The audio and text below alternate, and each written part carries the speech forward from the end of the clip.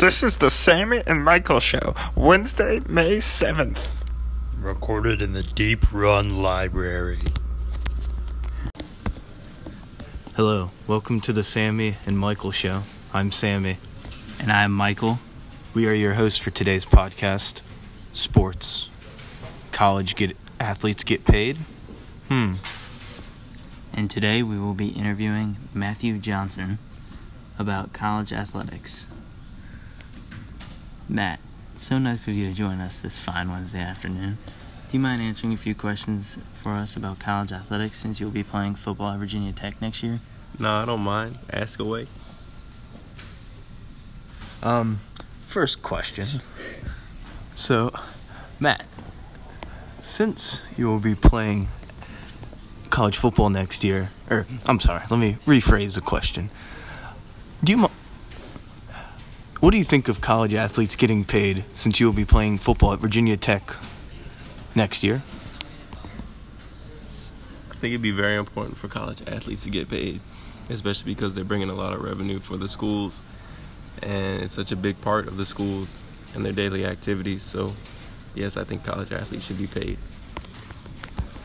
So, Matt, how do you think the paying of the athletes would work if they did pay college athletes? Well, I think it should be strictly for athletes who, for one, play, and then two, bring in revenue for the school. So, obviously, if you don't play, I don't think you should get any money. And if you're not really contributing or bringing in revenue for the school, you shouldn't get any payment. If your name is being put on the back of a jersey and being sold, I think that should also give you part of that money should be given to you as well. So you don't think the guys that don't play shouldn't get any money at all? No, just minimum salary? No, I don't think so. Actually, never mind. I do think the people who don't play should get paid because they do contribute to the team, even though they're not on the field that's or true. on the court or whatever it may be. So I think everybody should get paid. I think there should be a price floor on what the players should get paid. Astute observations there by Matthew Johnson of Virginia Tech football.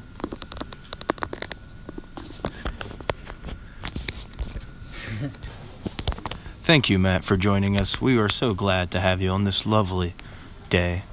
Yes, thank you, Matt. We really appreciate all the input you have given us. Yeah, thank you for having me. It was a pleasure to be here and a privilege. Of course.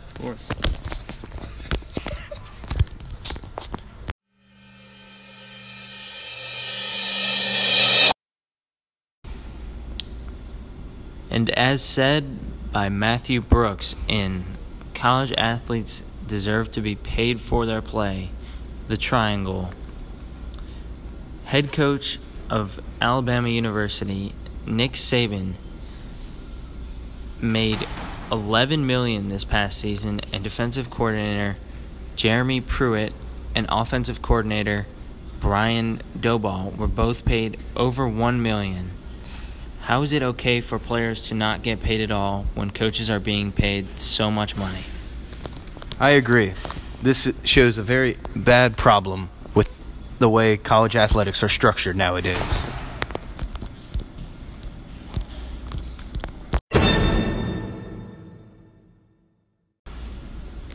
As shown in Jeff Cockrell's Should College Athletes Be Paid article in the Chicago Booth Review,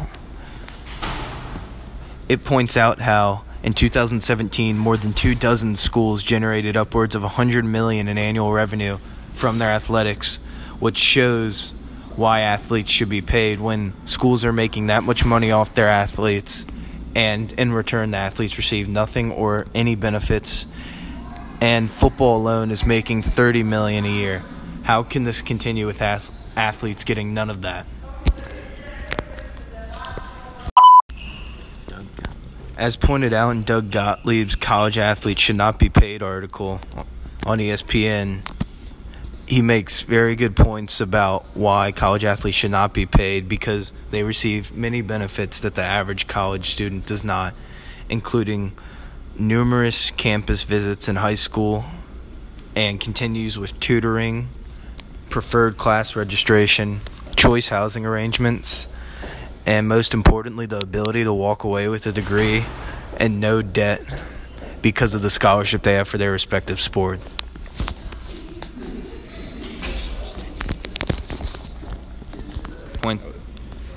He also points out the fact that even if you, without these athletics, even if you didn't have the grades in high school, you can still get into the schools and not have to pay a dime for it because of your athletics. Very good point, Michael. I agree with that a lot. Well, thank you. I always seem to think I do have good points. Well, it looks like our time's coming to a close today because they're giving us the finger in the booth. So we will catch you all next week when we talk about climate change and its relation to sports, including skiing and many other aquatic activities. Yes, I thank everybody for tuning in today, and we will see you next time. Bye-bye.